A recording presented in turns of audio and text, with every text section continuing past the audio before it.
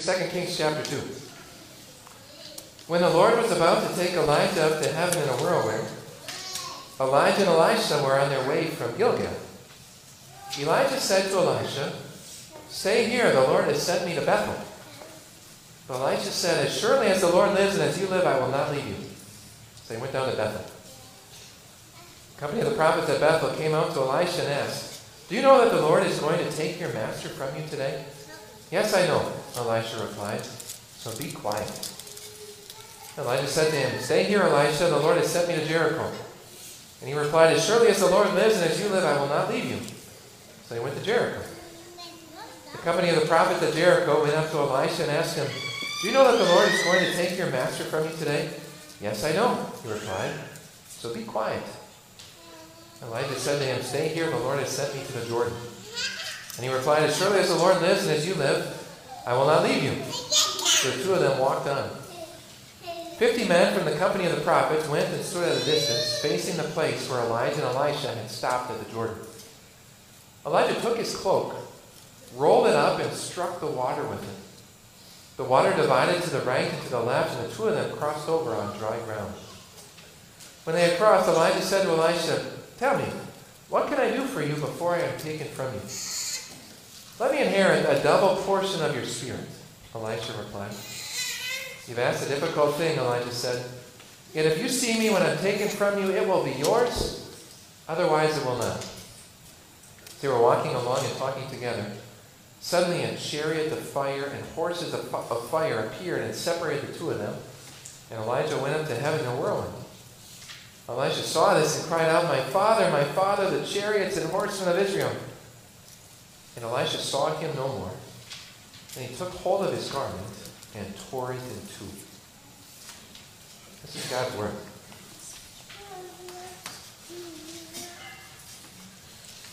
Dear friends in Jesus, heaven is for real. At least that's what the book says. Have you heard about the book, or later the movie, with that title? Heaven is for real? Since it was written in 2010, it sold over 11 million copies.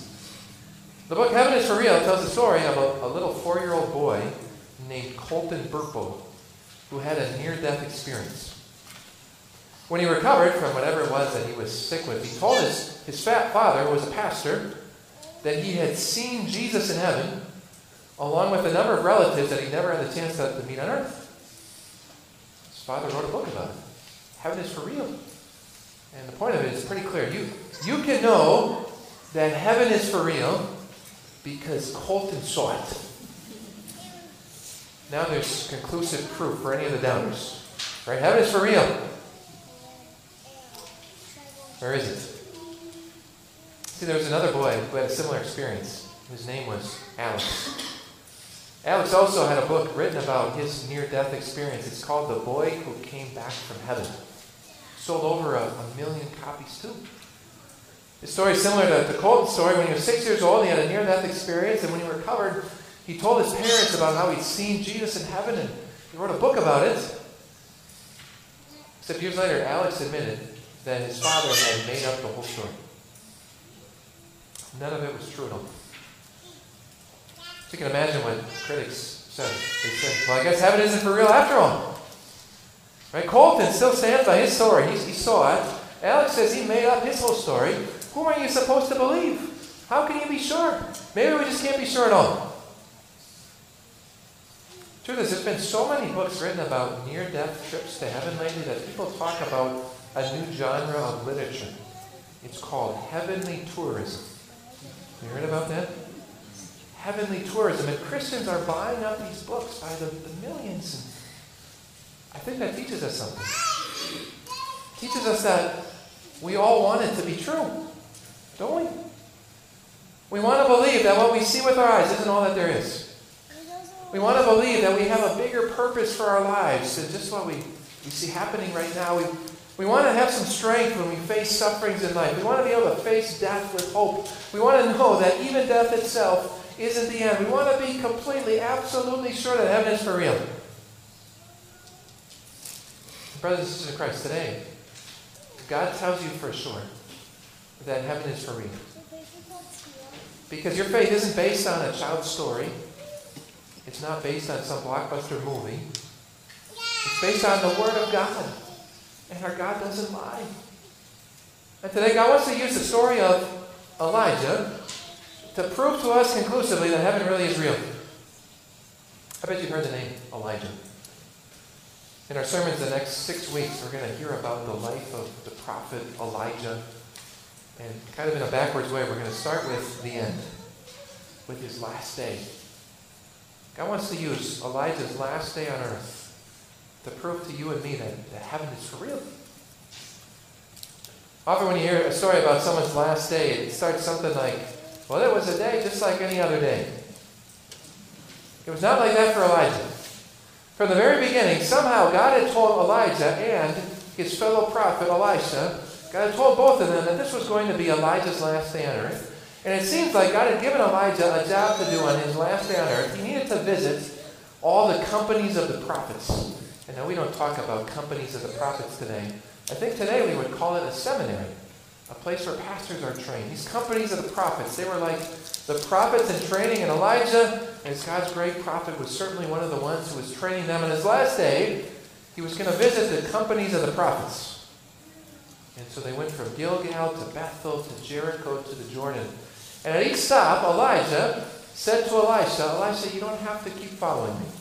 Today's my last day. And Elisha kept repeating, no, I'm going to follow you to the end. At each stop, these companies of the prophets came to Elisha and said, Elisha, do you know that your master is going to be taken from you today? And at each stop, Elisha said, yes, I know. Be quiet. It was an unusual day. That was just a start. When they came to the Jordan River, that one river on the east side of Israel, Elijah took off his famous prophet's cloak. Elijah was famous for his cloak. It was made out of camel's hair, just like John the Baptist. Later on, he took his famous prophet's cloak, and he rolled it up, and he struck the water with it, and the water of the Jordan River parted in two.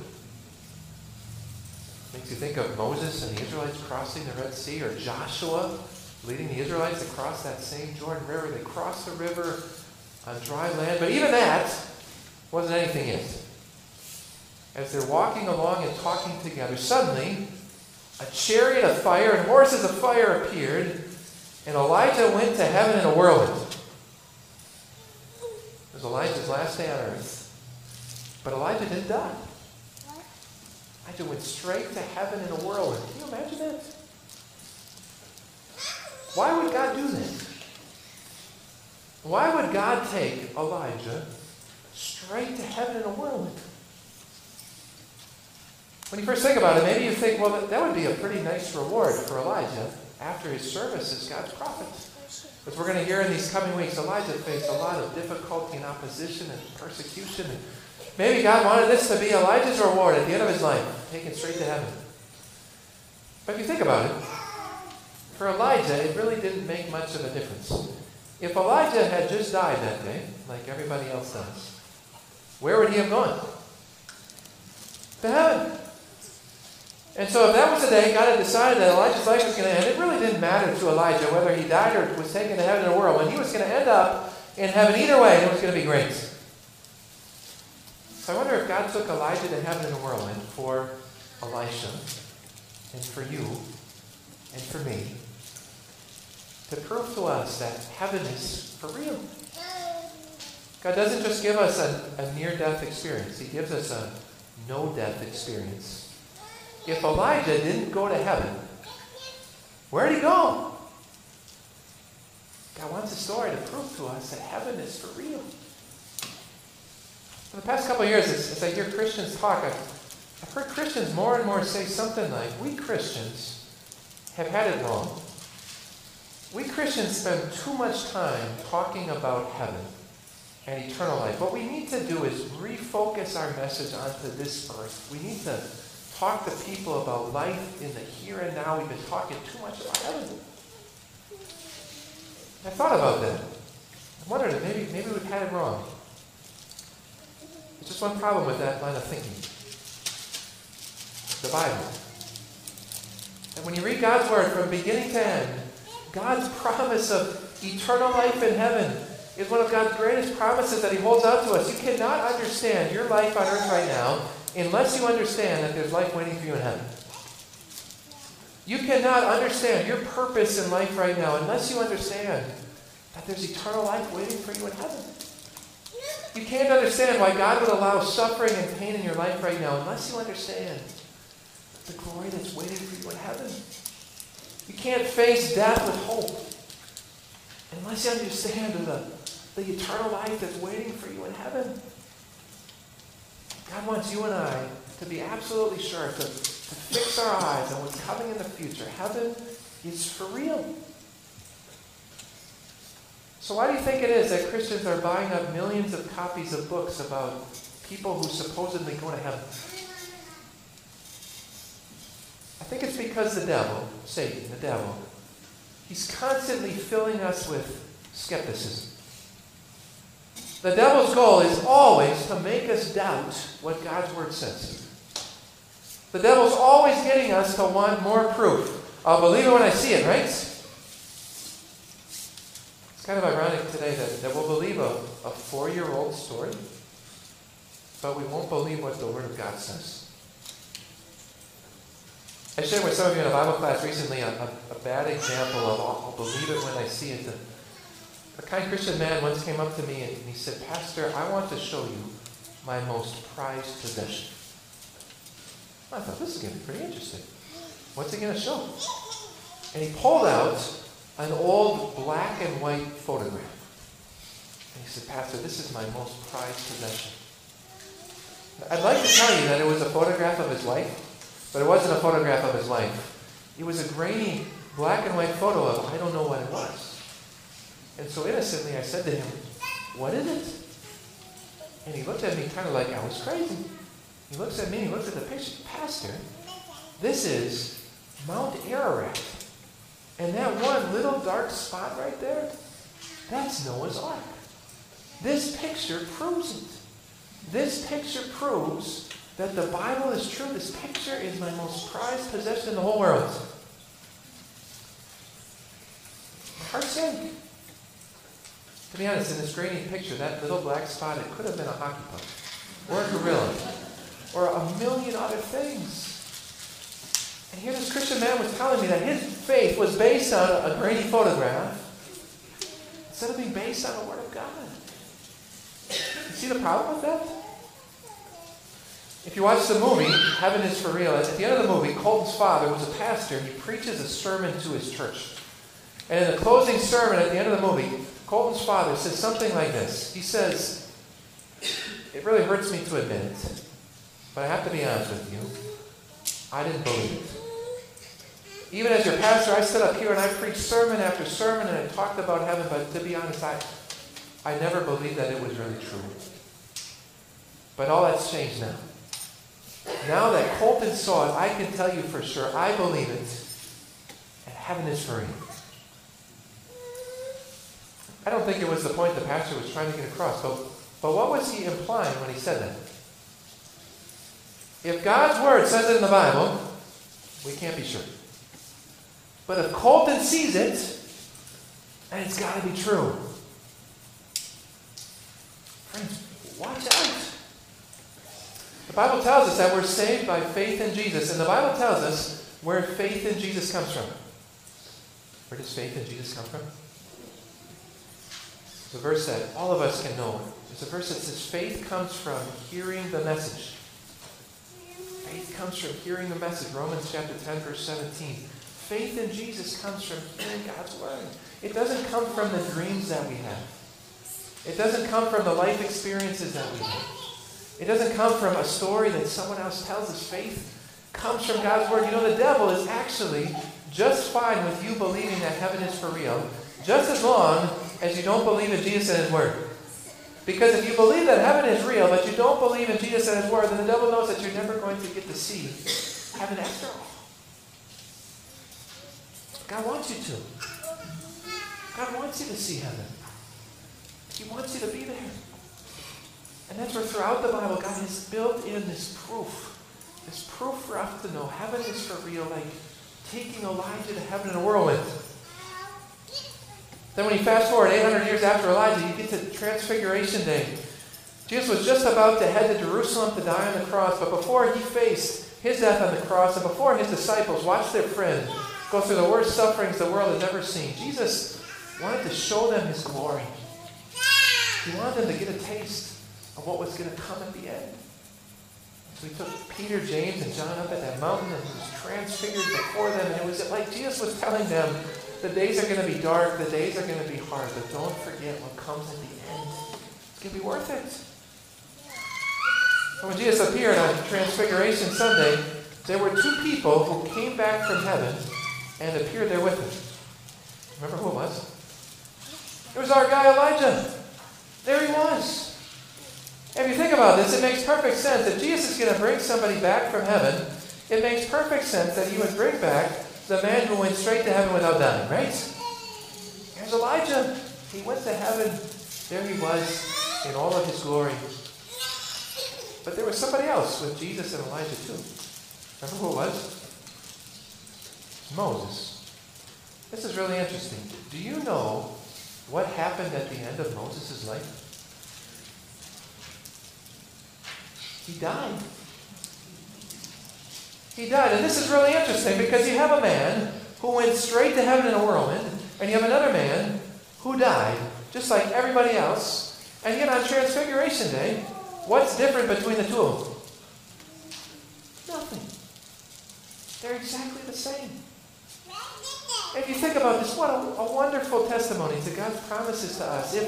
If you were to go to heaven in a whirlwind, or if you were to die, you were to end up in exactly the same place. Isn't that amazing? Doesn't that give us comfort and peace? Heaven is for real. Whether God takes you to heaven miraculously, whether you have to suffer and die like most of us will, heaven is for real, and by the grace of God, by faith in Jesus, you're going to be there. But just knowing that and believing that, it still doesn't make it easy to say goodbye. So I tell you the story, I think it's really interesting to look at the prophet Elisha, the younger one who got to continue serving. Just think through what Elisha goes through in the story. As they bounce around from place to place, these companies of the prophets go up to Elisha and they say, do you know the Lord is going to take your master from you today? And you'd expect Elisha to say, yeah, he's going to heaven, it's cool. But what did Elisha say? Be quiet. I bet some of you feel that way whenever someone brings up the concept of death for you or someone else. Even as believers in Jesus, even as believers in God's promise of eternal life, it doesn't make hearing about death for us or our loved ones easy. The prophets came up to Elisha. He said, don't speak of it. Just be quiet. And that actually happened. Elisha got to see this chariot of fire and these horses of fire and this whirlwind, and there goes Elijah. And you'd expect at the end Elisha to say, wow, hallelujah, that's awesome. At the end of our story, what did Elisha do? He tore his robe because he was sad. Even if you were to see your own loved ones directly taken right to heaven in a whirlwind, do you know how you would feel? You'd feel sad. Because it's always hard to say goodbye. This is where the rubber meets the road. This is where we need God's promises to get us through. I heard a story about a Christian father who lost a child to a sickness. And at the funeral for that little child, a friend came up to this father and asked him how he was coping with his loss. And the father, with tears in his eyes, he still smiled and he said, one made it whole. One made it whole. He said, that's how I'm making through this. Because one made it whole. I know you don't like to hear it, I don't like to say it, but every one of us is going to face death soon in our lives. For someone we love, for ourselves. I hope you realize the only thing that can get you through, the only thing that can continue to give you hope in your heart is this promise of eternal life. Jesus is the resurrection of life.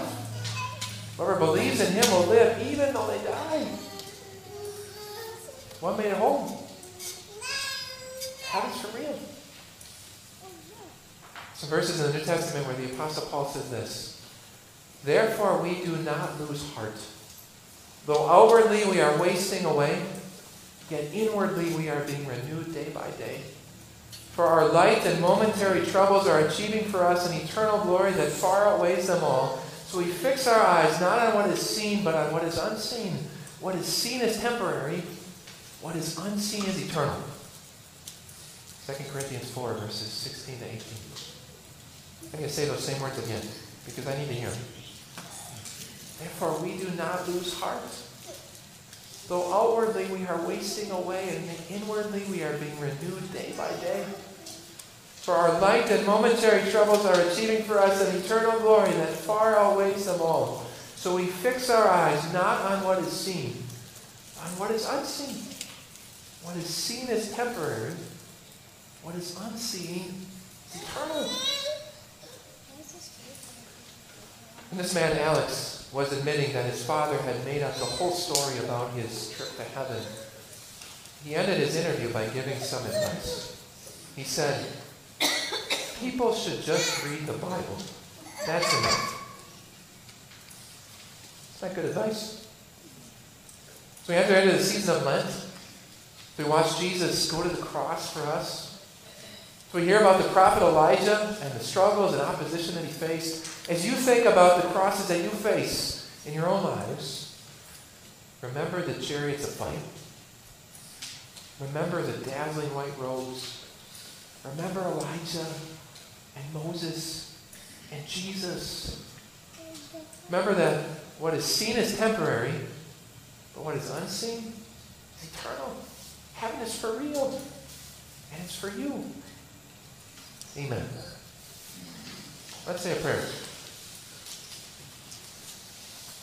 Dear Lord Jesus, every single one of us in our lives face death.